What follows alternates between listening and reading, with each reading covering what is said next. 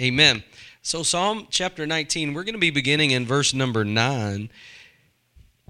Now we've touched on this verse recently. We talked about the fear of the Lord. Let's read this verse as we get into it. It says, "The fear of the Lord is clean, enduring forever." That's a long time. Enduring forever. "The judgments of the Lord are true and righteous altogether." We keyed in on the fear of the Lord is clean, and what that does is it actually severs you from things that don't need to be in your life. The fear of the Lord will purify how you live more than having your pastor in your back pocket. You don't need somebody telling you, don't touch that. When you have the Holy Spirit guiding you, and the fear of the Lord will clean you and sever you from those things that will defile you. And you know what? There's some things, they may not even defile you, but what they may do is dull you. You ever tried to cut down a tree with a dull chainsaw? You ever tried to machete a branch with a dull machete? It don't work. It don't work. And why is that? It's because it's been worn and it hasn't been refined again. Amen? And sometimes as we go throughout our walk with the Lord, we need that coming back, that time where we get refreshed before the presence of the Lord, where we get renewed by His Spirit, where we allow God to just do a new thing in us. That's why Paul said, be filled with the Spirit. And the verbiage means be ever being filled with the Spirit. Don't be drunk with wine, but be filled with the Spirit. And it's not a suggestion. It's not if you want to have a good walk. It's not a, hey, you know what? If you want to be an A+ Christian, just be filled with the Spirit. Don't drink. That's not it. It's a command to all believers, from the youngest of us to the oldest of us, from pastors to teachers to just, I'm a casual, I'll come when I want to come, brother. That command is for all of us. But it's when we fear God that we'll act on it. You see, if we don't fear God, we won't act on that. If you don't fear God, you won't care what a minister tells you. You won't care what the Word of God tells you. And you won't care what the Holy Spirit ministers to you on. Without that fear of the Lord. Now, what is the fear of the Lord? The fear of the Lord is the desire to not go outside of. The desire to not disappoint would be a good way to say it. If you've ever had someone that you highly esteemed in your life and you wanted to please them, and everything that you did, you wanted to make it to where you didn't disappoint them, you made sure if they liked their coffee, you had it ready. Or if they like this, you had it like that. That's what the fear of the Lord is. It's a desire to not disappoint. And it's that fear of the Lord cleans or purifies, but notice here, the end of it, it says that the judgments of the Lord are true and righteous altogether. Now that's where we're going to lead into the judgments of the Lord. That, whenever the Lord judges something, we talked about this, is, God is not a respecter of persons. He tries things the way they should be tried. He doesn't withhold, listen to this, He doesn't withhold evidence so that He can judge you unjustly. Do you hear that? Aren't you glad of that? But He also doesn't stack the deck against you either.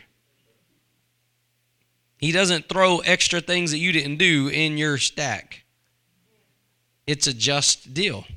So when you go to the Lord, you have a clean slate. Amen?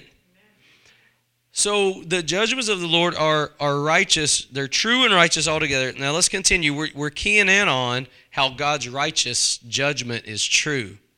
Keying in on that. And then David is going to internalize that and reflect on it for his own life. I want you to see this. More to be desired are they than gold, yea, than much fine gold, sweeter also than honey and the honeycomb. True and righteous judgments, that is more to be desired than gold. Moreover, by them is thy servant warned, and in keeping of them there is great reward. In keeping the judgments of the Lord, there's great reward. What is that? It's being obedient to God. That's one of the ways that you abound, as we discussed in last week's Bible study, is by being obedient to the Lord and abiding in the vine. And if you're not willing to walk out those things that God gives you to walk out, you're never going to reap the benefits of that relationship. You can't abide in the vine in a disobedient manner. Can I say it like that? You can't fold your arms and say, well, I'm not doing that, but I'm going to abide in the vine. I'm not going to forgive my brother because they owe me $20, but I'm going to abide in the vine in Jesus' name. It don't work like that. The Lord's not going to be mocked. You can't, and God examines us in every way.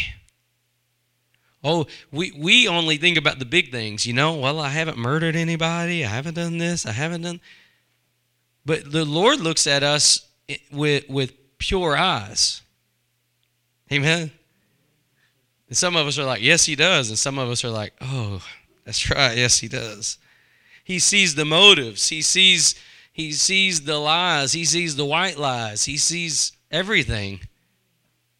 He judges us with pure eyes. And so that kind of gets you back to that place where you're like, wait a second, I need to fear the Lord. I need to make sure I'm not disappointing him in any way. And it's not about perfection. It's not about perfection, but it is a desire for it. Don't let somebody tell you the desire for perfection's wrong. Because if you don't have that desire, you're in a precarious position. You're either in a rut or you're backslidden. If you don't have a desire to live to the fullest the life that God has for you. You see what I'm saying? He says that in keeping them there is great reward. How many of you have ever been blessed by being obedient to God? Even when it cost you initially, God blesses you in the end. Oh, what was Daniel's great reward for praying? His great reward for praying was getting thrown in the den of lions. So if you look at your life the way that unsaved people look at your life, you would look at Daniel and say he did not get a great reward for being obedient to God, because naturally speaking, his life got worse. And if you want to sit on that side of the fence, you'll never see what God wants you to see. You have to look through the eyes of the Spirit and see, you know what? I'm honoring God. It may cost me everything, but I'm honoring God. And the Word of God says there is great reward for this. I will not allow this situation to defile me, to rob me of my joy. I will not allow it to contaminate my walk with God. And I'm going to honor God. And that's what Daniel did. And so many people throughout the Word of God did. They did the right thing when nobody was looking except God. And it cost them.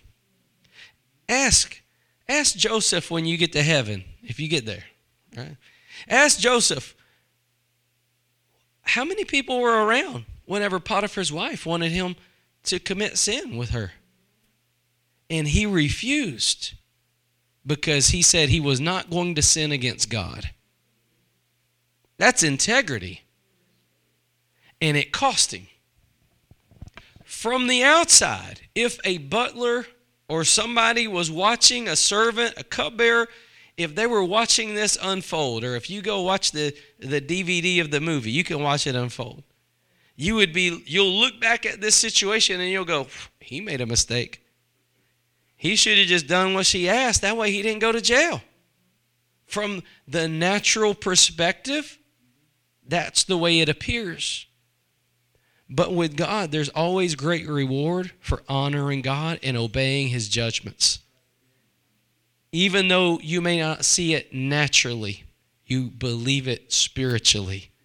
And Joseph, even when he was in prison, he had integrity. He had the Spirit of God on his life, and God still used him, even in the dungeon, to interpret dreams. So you might say, well, naturally, look, he's in the gutter now, but God used him in the gutter. Listen to this, would you be willing for God to put you in a gutter so that he could use you?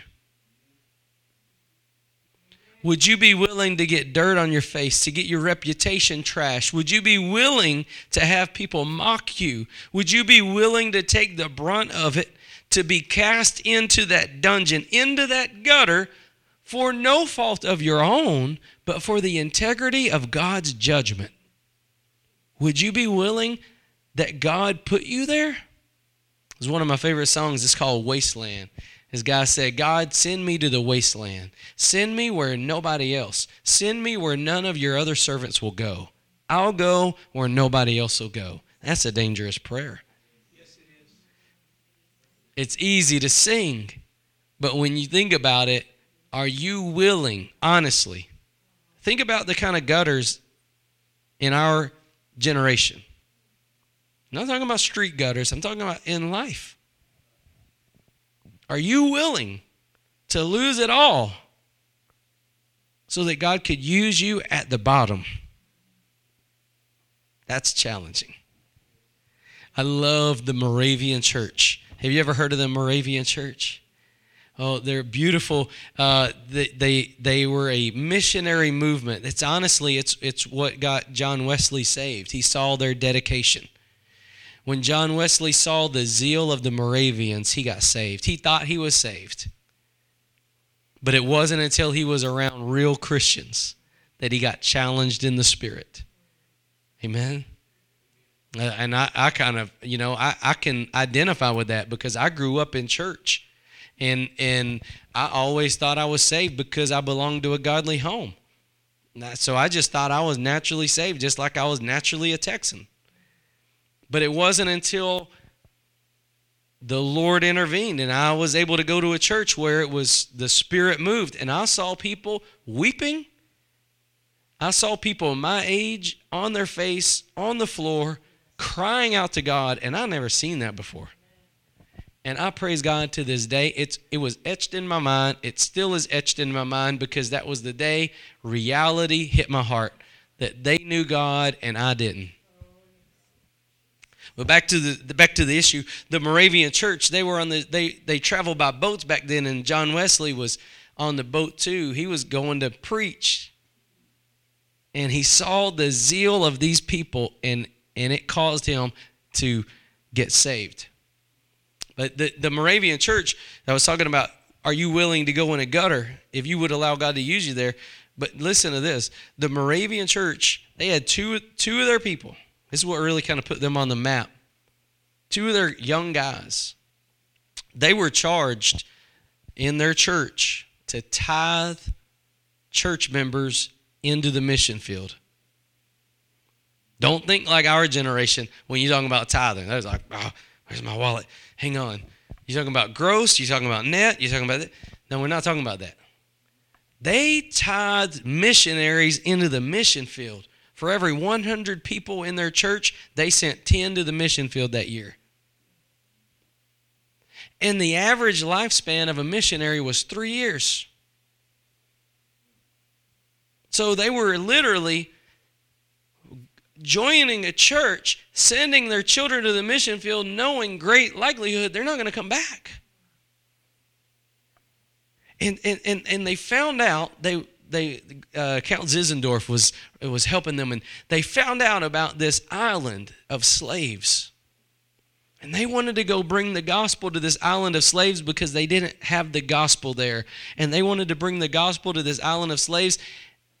And the owner of the island said, the only way you're coming in is if you become a slave yourself.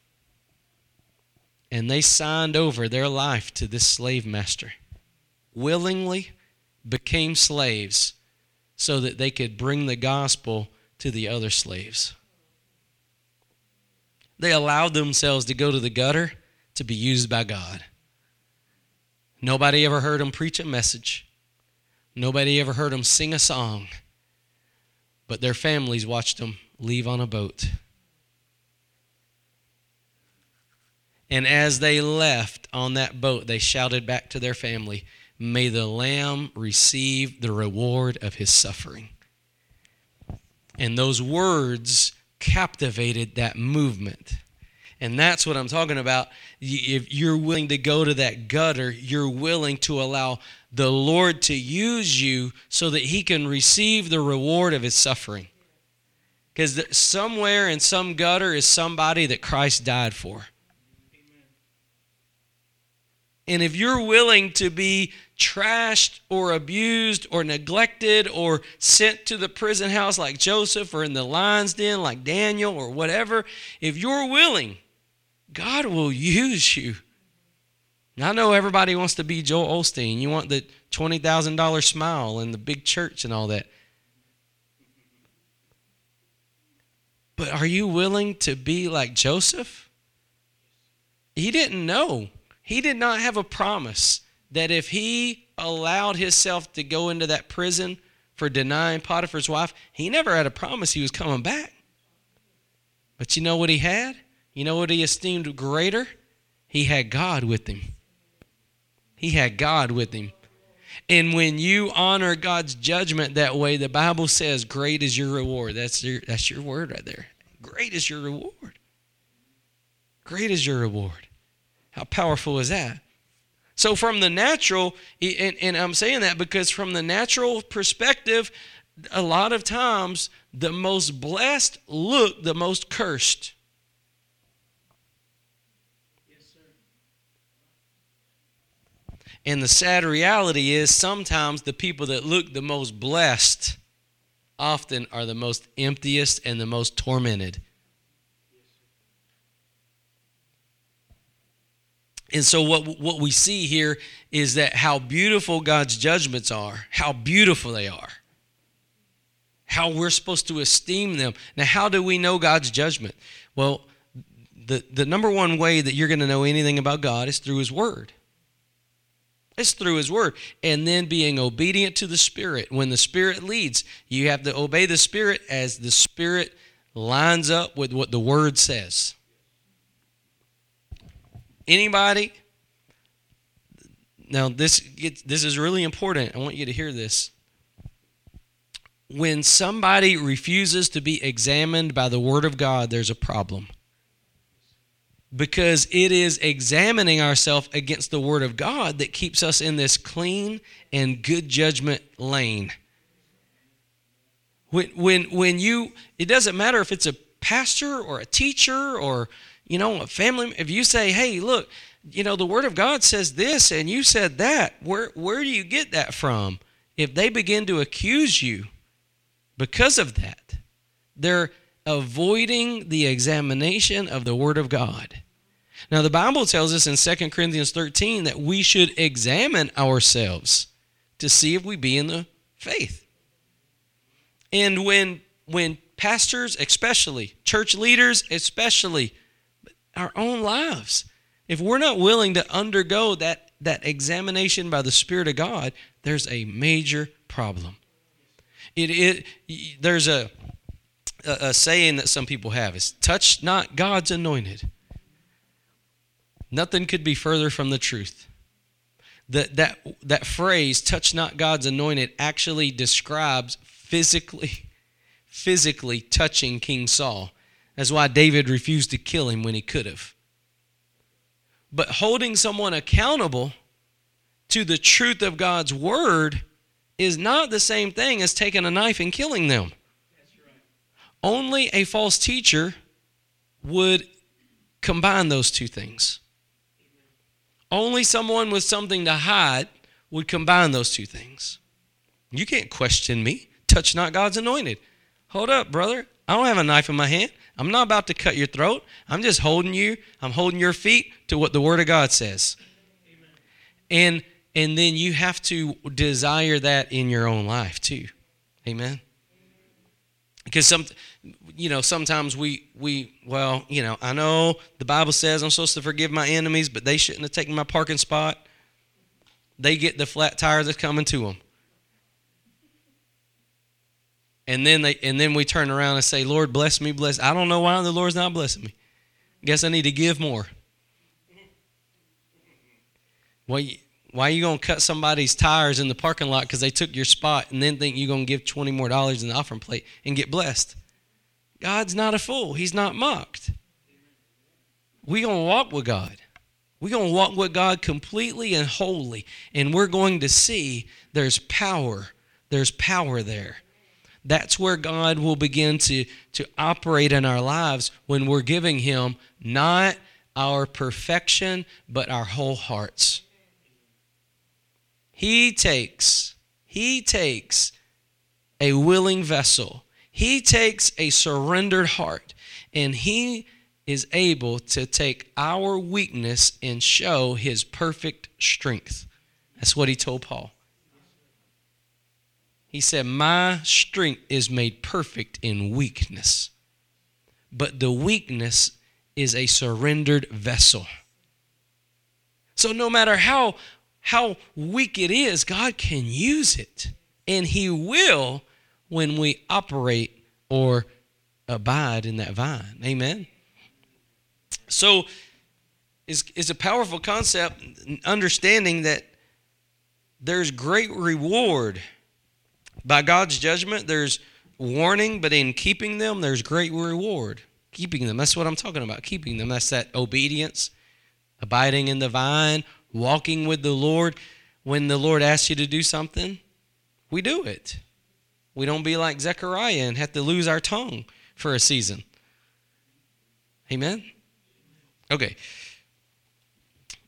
So, verse 12, he said, who can understand his errors? Cleanse thou me from secret faults. What does this mean? Who can understand his errors? You know, without the light of the Word of God, you think you're perfect. Who can understand his errors? It is simply David, the way that he's saying, without God's clean, righteous, pure, truthful judgments, you have no way of judging yourself.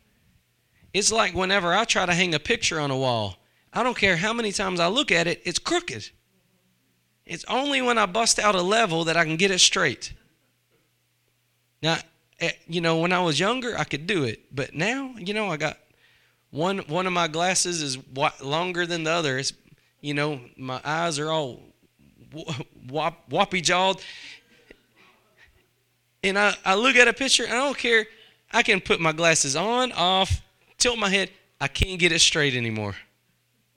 You know what I got to use? I got to bust out the truth, the plumb line, that level, so that I can get something straight that I know. Then I know whether I'm right or not. Well, that's what David is communicating here. Who can know his own errors is without the plumb line, without the truth of God's word in our life, without us walking with God, in conjunction with God, without that in our life, you know what's going to happen? You're going to lie to yourself. You're going to convince yourself you're right and everybody else is wrong. You're not going to have a leg to stand on except for pride. But you will do it. Why? The Bible tells us you'll do it. In Jeremiah chapter 17, the Bible says, the heart is deceitfully wicked. It means your heart will tell you you're right when everybody else is wrong before you even consult God's word. Now, this is where it gets good. Because now that you know that, how many of you know there's portions of the Bible that we skip sometimes? Especially when we don't want to forgive that person for parking in our parking spot.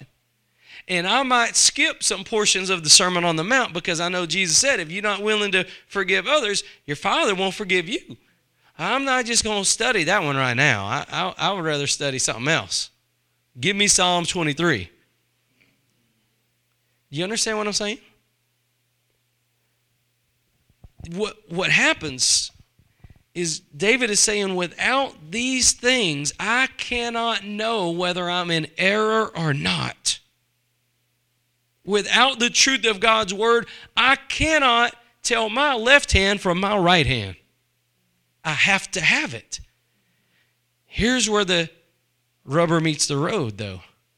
What happens when you get that gnawing inside and you know you should be forgiving, but you want to satisfy your mind, settle it.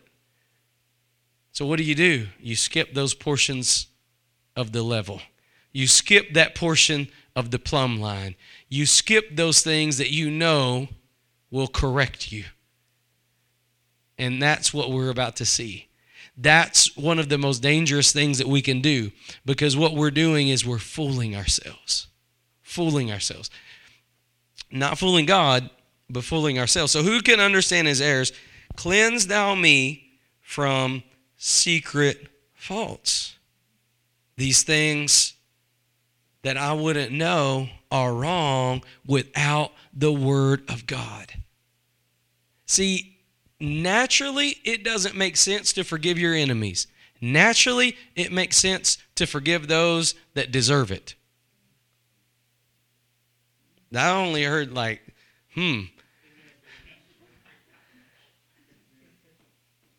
But God calls us to a higher standard to walk, love, and forgive people that don't deserve it. I've forgiven that guy 15 times. And he still does the same thing. How many times, Lord? 70 times 7, brother. Really? And it's that issue right there that we want to look at. That issue. Because, in sports, there's, people have talents. Like whenever I played basketball, I couldn't dribble. I couldn't bring the ball up the court. But I could shoot a three-pointer. Right? So that's all I could do. That's all I could do. I knew what I could do, and that's all I could do. But you know what is sad? Is God doesn't want you to be a one-hit wonder in your walk with God. God wants you to grow in every area, not just be a specialist in one area. God wants you to grow in every area. And the problem is, when we're used to being the three-point specialist, we only go to those passages that we know comfort us instead of going to those passages that challenge us. And what happens is we're not applying the whole counsel of the Word of God to our lives. And you can't do that, especially when you know better. Especially when you know better. Now watch this. This next verse, he said, keep back thy servant also from presumptuous sins. Let them not have dominion over me. Then shall I be upright, and I shall be innocent from the great transgression. Let's look at this for a second. What does it mean to be presumptuous? David said, keep me back from presumptuous sins. What does it mean to presume? When you presume something, it means that you're taking an action without verification of truth. It's basically the definition. Webster's. To take or suppose something to be true without examining it, to have positive proof. Venturing to do something without permission. So when let's apply that spiritually. When we know in our spirit man something's wrong, but we avoid that portion of Scripture, it doesn't mean that portion of Scripture is not true and that we won't be held accountable to it. A presumptuous sin in this aspect is when you know something to be true, but you avoid looking at it.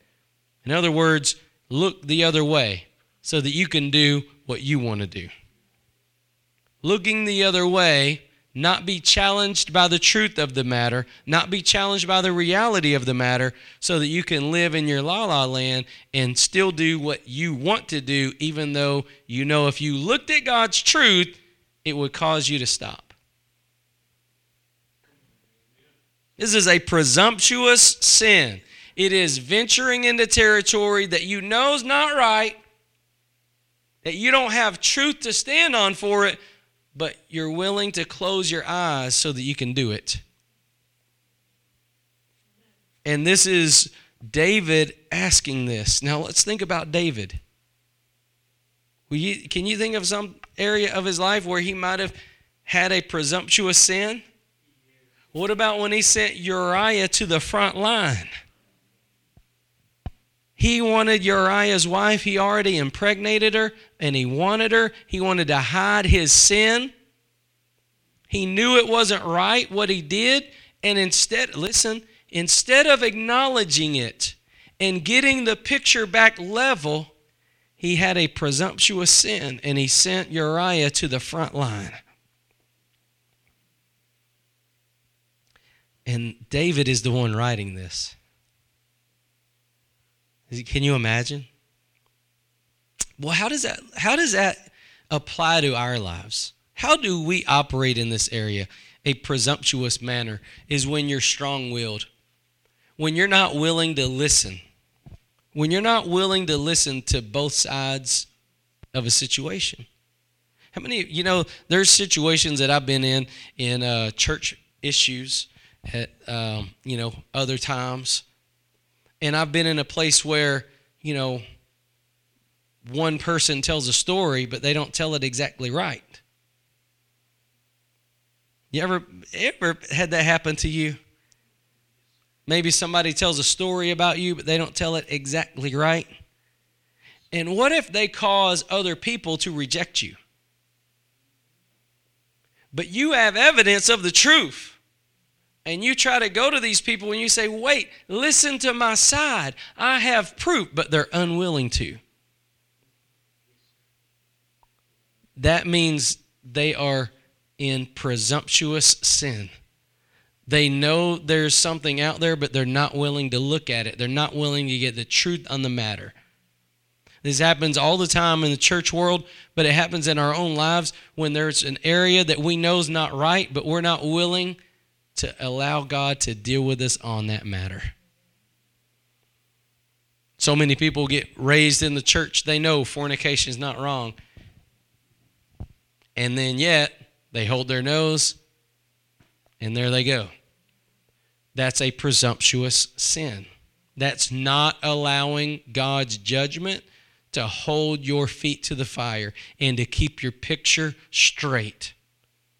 It's causing you to turn a blind eye to what you know is wrong so that you can do what you want to do when you want to do it on your terms, not God's terms. And God calls this presumptuous sin. So knowing in the back of your mind that examining the matter would bring about an unwanted result. That's another way of saying it. You ever been in that kind of situation? Knowing in the back of your mind an examination would bring an unwanted result. Now, I remember one time my mom, the vehicle that they had, it needed some repair work. How many of you know you can't ignore it? When a vehicle needs repair work, it needs repair work or it's going to get worse. But I love my mom, but I tell you what, she would take that vehicle and she would just ignore that issue. Why is that car jerking? It's going to get better. Don't worry. It'll work itself out. No, it won't. It's got to get fixed. No, it's going to work itself out. Just refuse to get that examination done so that the problem can get fixed. And you know what? A lot of us spiritually have the same problem. We're presuming things will iron out and get better, but you will not get there if you refuse to apply and examine yourself against God's word. If there's those areas, I know preachers another town over that stole another church member's wife. Well, I guarantee you there are some passages of scriptures that guy can't preach. I know for a fact there are certain scriptures that he will refuse to preach. Can't. And yet, it's presumptuous. It's a crooked picture on the wall. And God's desire is that his examination, his word, his judgments get us back straight. That's his desire. And that's what David realized. He was like, you know what, Lord, keep me from these presumptuous sins. Help me, God. I need your word in my life to keep me from error. That's how I know my left from my right. That's where great reward is. Lord, help me to allow you to do all that you need to do in me, because it is better for me to go through that than to go through life in presumption. Spiritual presumption is a dangerous thing. Spiritual presumption leads to dangerous places. It leads to hardening of a heart.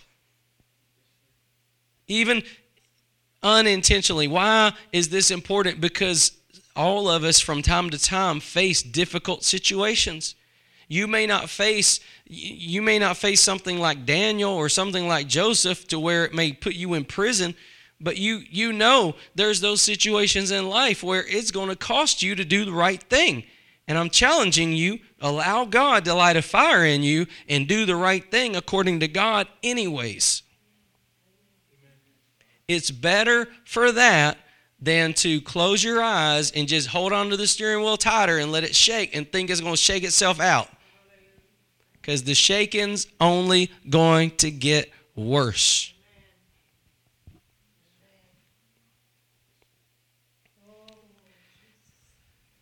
What about Jonah? Think about Jonah. How pleased was God with Jonah when he didn't go to Nineveh?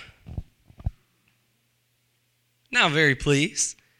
I don't think anybody else got swallowed by a fish. I heard a preacher say one time, he was, there's always been a battle for the Word of God, and some people don't believe the truth of the Word of God. One old guy was trying to get this woman to doubt. He said, I bet you believe that Bible. I bet you're one of those fuddy-duddies, those fundamentalists, you know.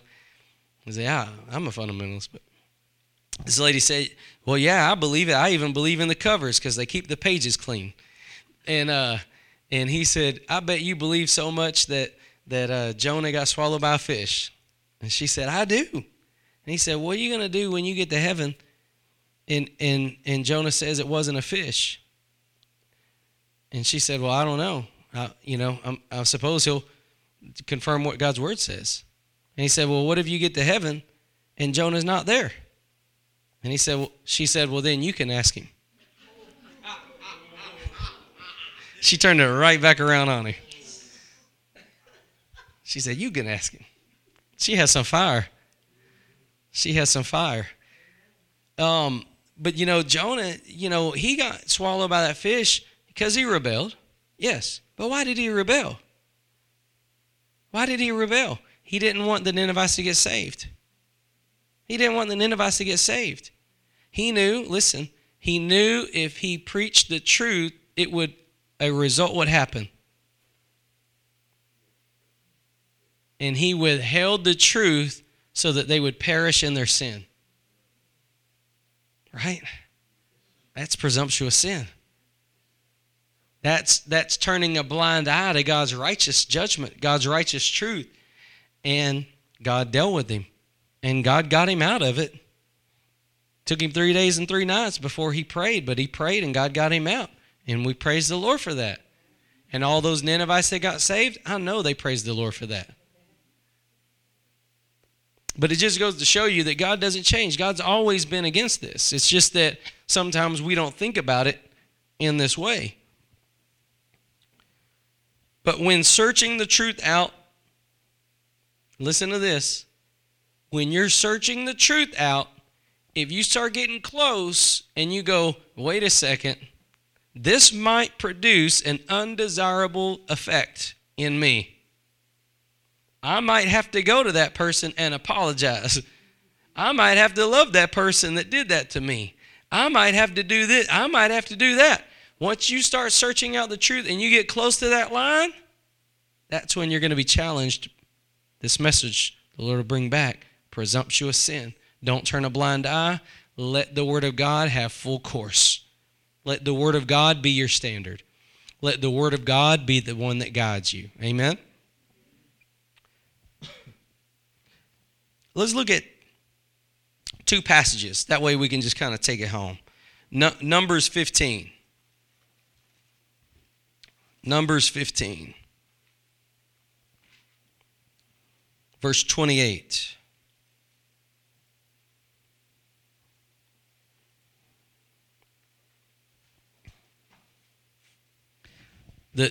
What we're going to look at here is in the law, how God dealt with presumptuous sin.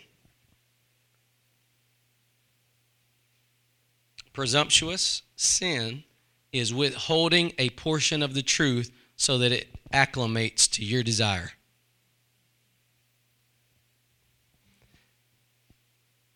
Love your enemies changes to tolerate your enemies. Right? That's changing the truth just to acclimate it to your level. Okay, verse 28, Numbers 15:28. There's a contrast here. There's a contrast between sins of ignorance and sins of presumption. The priest shall make an atonement for the soul that sins ignorantly when he sinned by ignorance before the Lord, to make an atonement for him, and it shall be forgiven him. So this is a good time in the Bible to be ignorant. Because if you mess up and it was in ignorance, the priest could have made an atonement for you then. I didn't know any better. This is a good time, right? Look at verse 29. You shall have one law for him that sins through ignorance, both for him that is born among the children of Israel and for the stranger that sojourneth among them. God's making provision for all folks, Jew or Gentile. Anybody that's ignorant, that messes up, God's going to have a way that they can get back right. Okay? But look at verse 30. But, how many of you know? All right, better buckle down. But the soul that doeth aught presumptuously, whether he be born in the land or a stranger, the same reproacheth the Lord, and that soul shall be cut off from among his people, because he despised the word of the Lord and had broken his commandment. That soul shall utterly be cut off. His iniquity shall be upon him. Wow.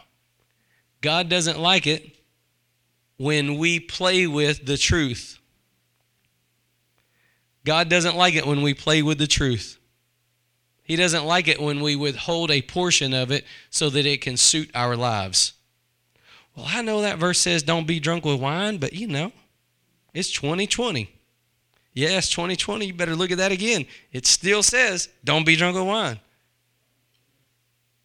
Your problem is going to be determining what God's blood alcohol content threshold is, because it's not written.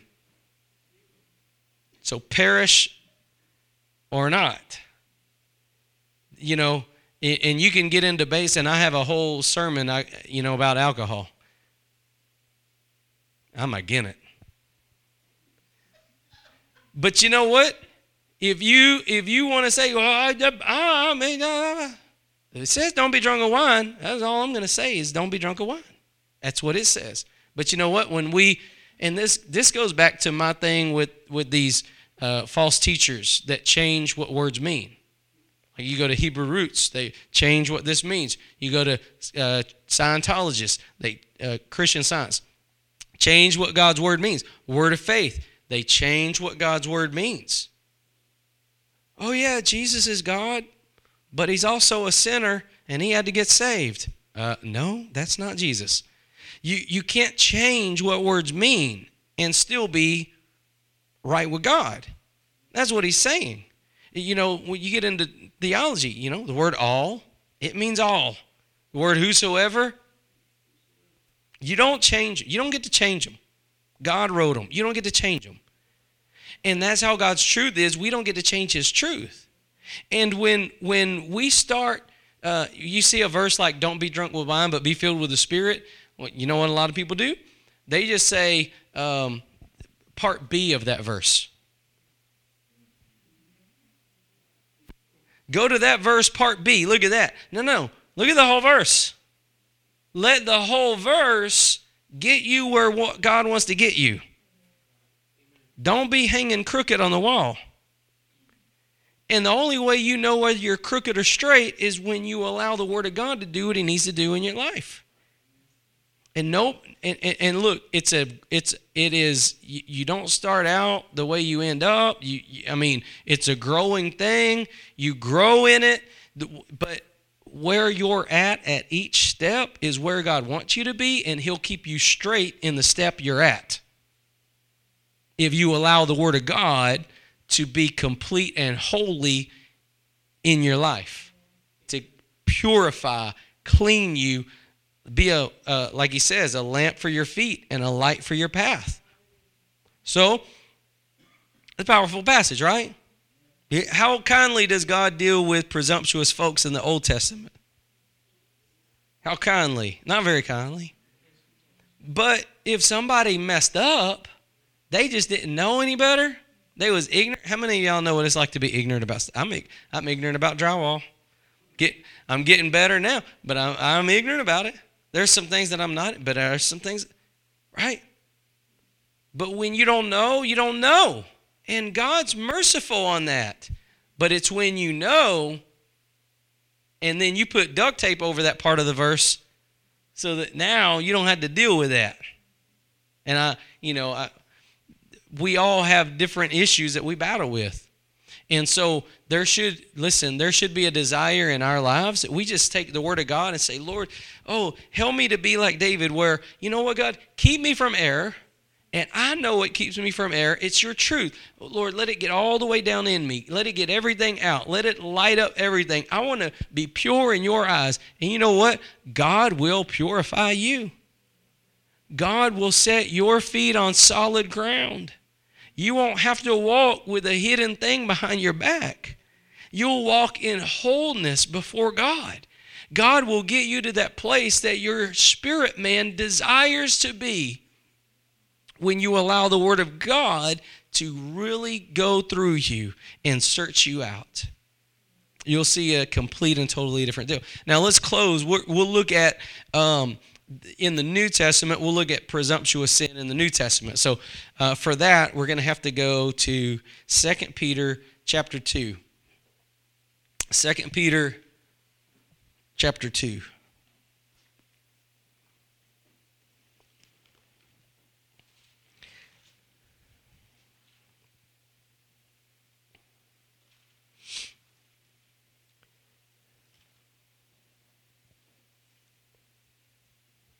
Now we're going to go down to verse number 9.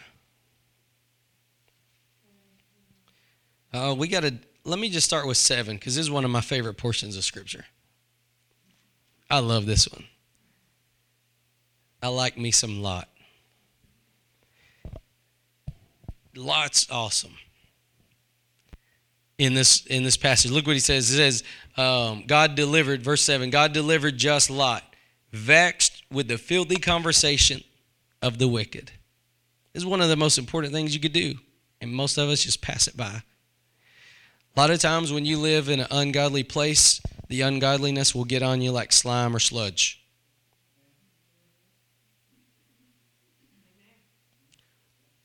But Lot kept his soul vexed. That means he held on to God's righteousness even though around him was nothing but ungodly wickedness. In other words, he didn't get callous to the sin around him. He didn't get callous to abortion. He didn't get callous to sodomy, homosexuality.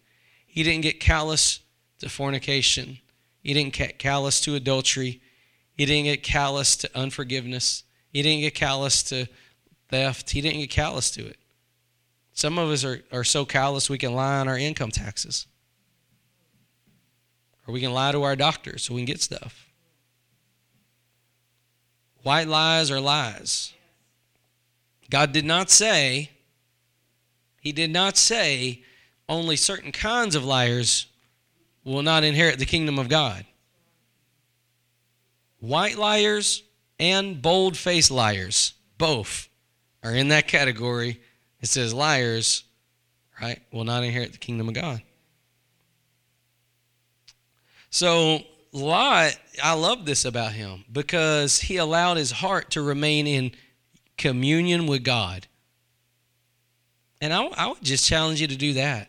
Just say, Lord, help my heart to stay sensitive to you so that in every situation I'm in, I don't get callous to ungodliness. I don't laugh at dirty jokes. I don't get back down in, even though I may not be where I want to be, I don't want to live the way the world lives, right? And what a perfect example was Lot. You know that God searched out all of Sodom and Gomorrah and He only found Lot? But He found him. He only found Lot, but He found him. And if you don't think that God can't find you, He found Lot in Sodom. And He knows what you're going through. And He knows when enough is enough. And when He looked at Sodom, He said enough. I believe we're getting close to the point in this world when God's going to say enough. Christians are the number one most persecuted people on earth. This is a lot of bad stuff. Ungodliness everywhere. I think before long we're going to have to pay higher taxes because we're heterosexual. Might. But you know what? The more wicked the generation gets, the closer we are till the Lord says enough. And He says, come home. Or as Brother Bissell says, He'll clap His hand 3 times. So what in verse number 7, Lot vexed himself. He kept himself vexed. I can't implore you enough. That's where you need to be in this generation.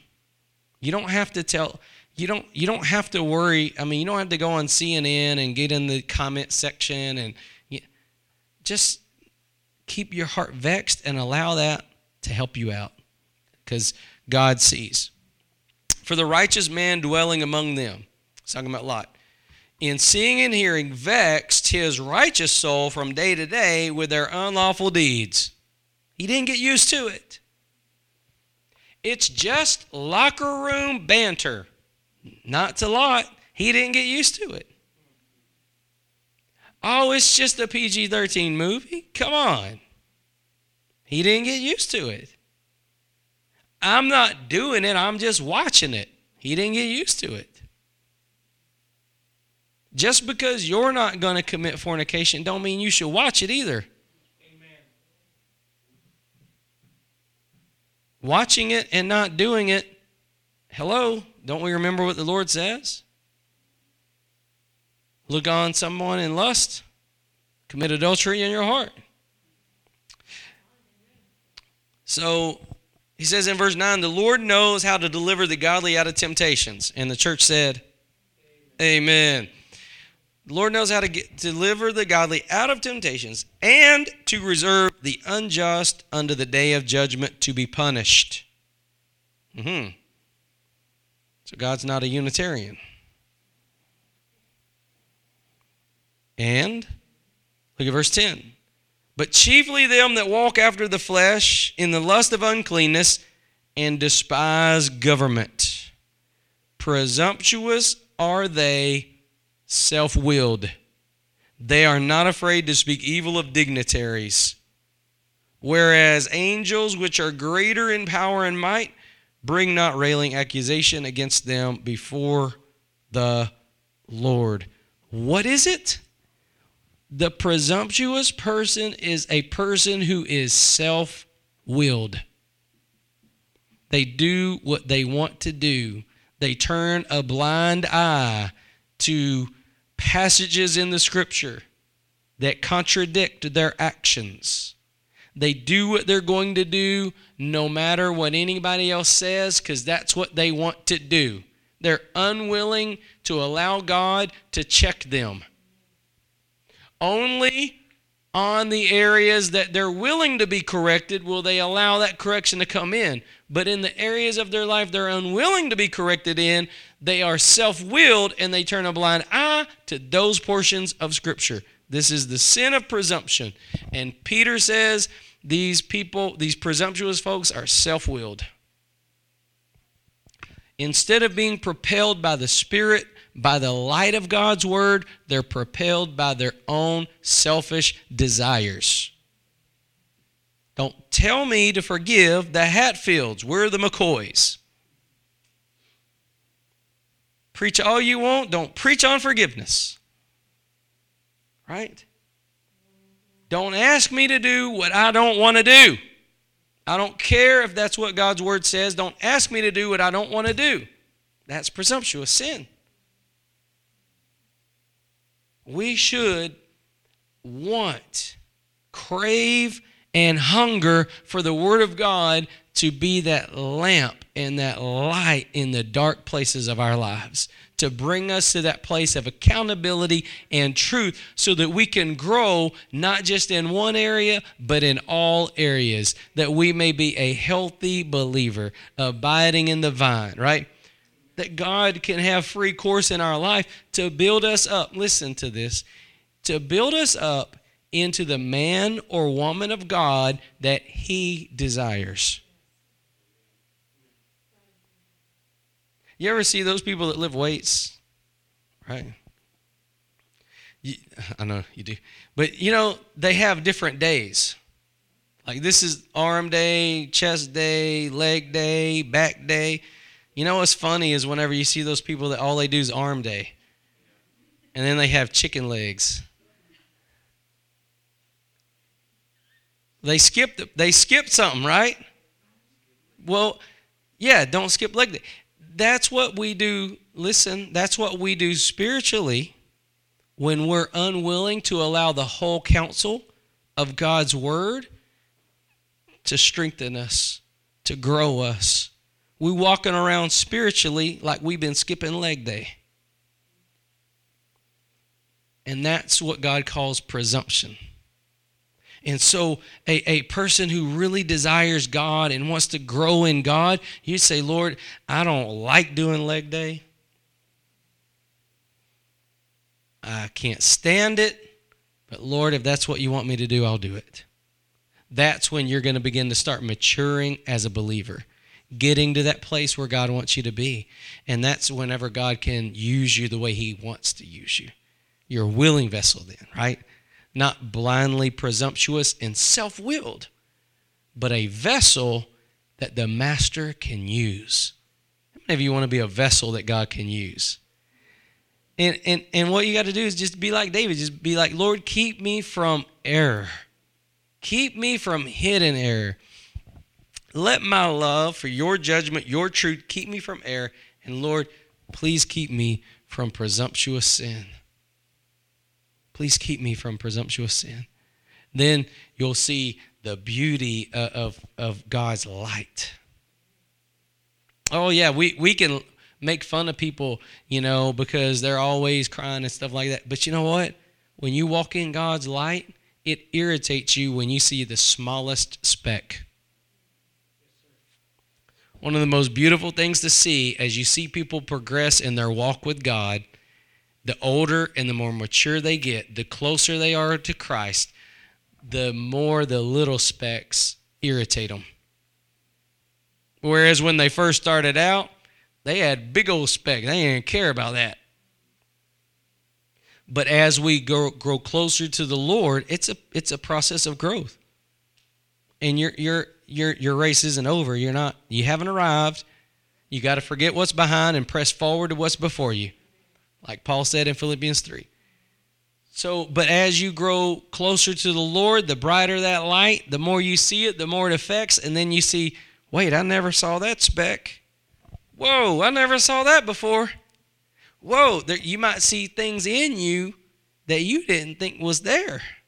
But it's because God's light shined on something. Amen. And God's ready to deal with it with you. God's ready to deal with it with you. And that's a beautiful thing. That means you're maturing in the Lord. That means you're not skipping leg day. But you're being complete. You're growing into that complete man. And that's the desire for all of God's ministry. You go back and read Ephesians 4, that's the reason God gives gifts to you. Apostles and teachers, evangelists. That's why God gives you those people in your life, so that you can grow into a mature and complete person. And that's a beautiful thing. All right.